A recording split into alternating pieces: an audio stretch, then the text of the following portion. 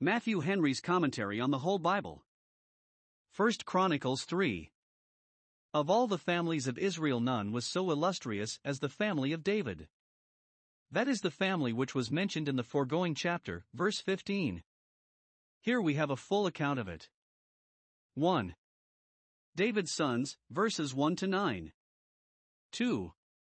His successors in the throne as long as the kingdom continued, verses 10 to 16. 3. The remains of his family in and after the captivity, verses 17 to 24. From this family, as concerning the flesh, Christ came. The family of David, 1055 BC.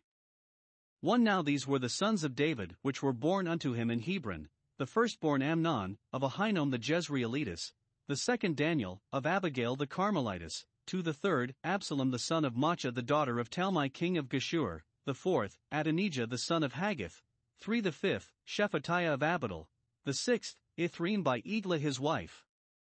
For these 6 were born unto him in Hebron, and there he reigned 7 years and 6 months, and in Jerusalem he reigned 33 years. 5. And these were born unto him in Jerusalem, Shemaiah, and Shobab, and Nathan, and Solomon, 4, of Bathshua the daughter of Ammiel, 6. Ibhar also, and Elishama, and Eliphalet, 7. And Noga, and Nepheg, and Japhia, 8. And Elishama, and Eliada, and Eliphalet, 9. 9. These were all the sons of David, beside the sons of the concubines, and Tamar their sister. We had an account of David's sons, 2 Samuel 3 verse 2, etc., and chapter 5 verse 14, etc. 1.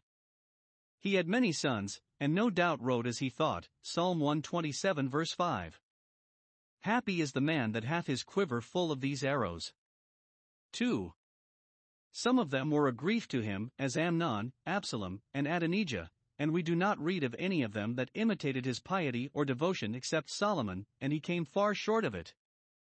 3. One of them, which Bathsheba bore to him, he called Nathan, probably in honor of Nathan the prophet, who reproved him for his sin in that matter, and was instrumental to bring him to repentance.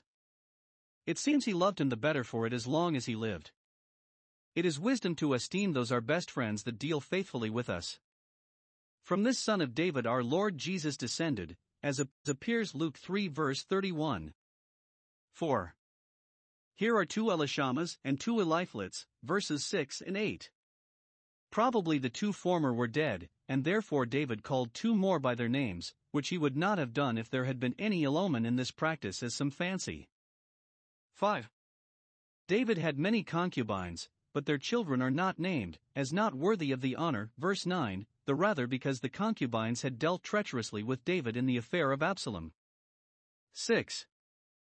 Of all David's sons Solomon was chosen to succeed him, perhaps not for any personal merits, his wisdom was God's gift, but so, Father, because it seemed good unto thee.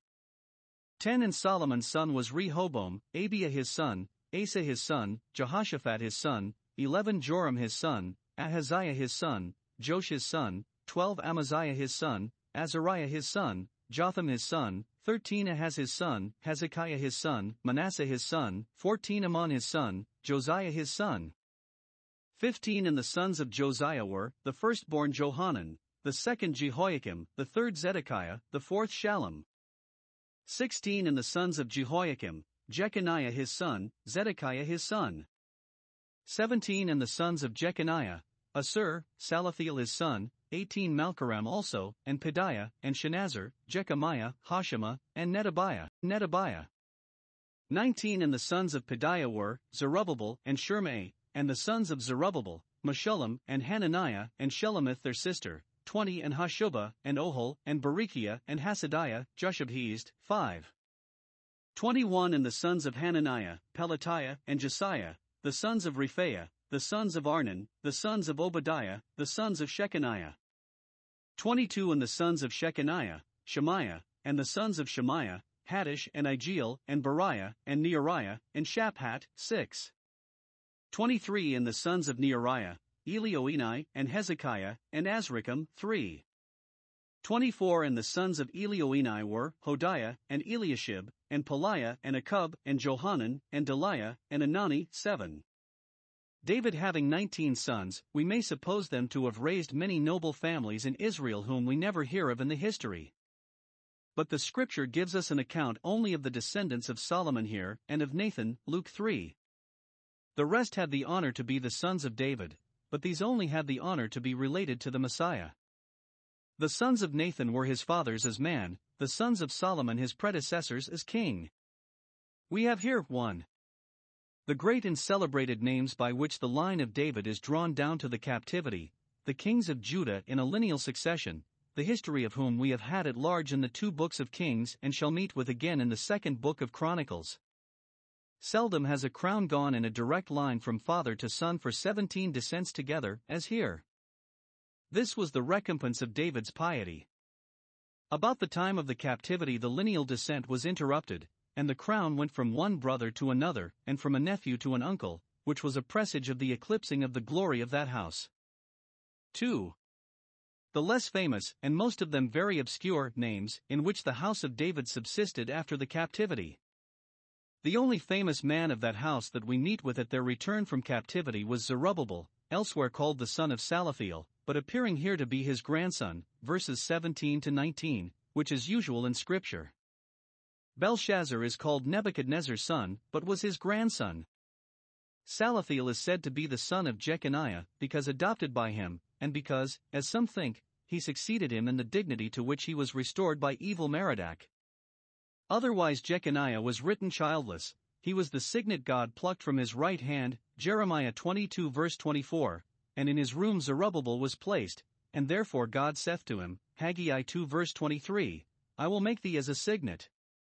The posterity of Zerubbabel here bear not the same names that they do in the genealogies, Matthew 1, or Luke 3, but those no doubt were taken from the then herald's office, the public registers which the priests kept of all the families of Judah, especially that of David.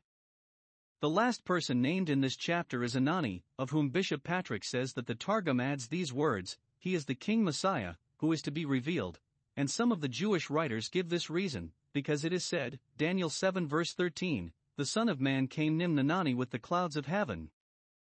The reason indeed is very foreign and far-fetched, but that learned man thinks it may be made use of as an evidence that their minds were always full of the thoughts of the Messiah, and that they expected it would not be very long after the days of Zerubbabel before the set time of his approach would come.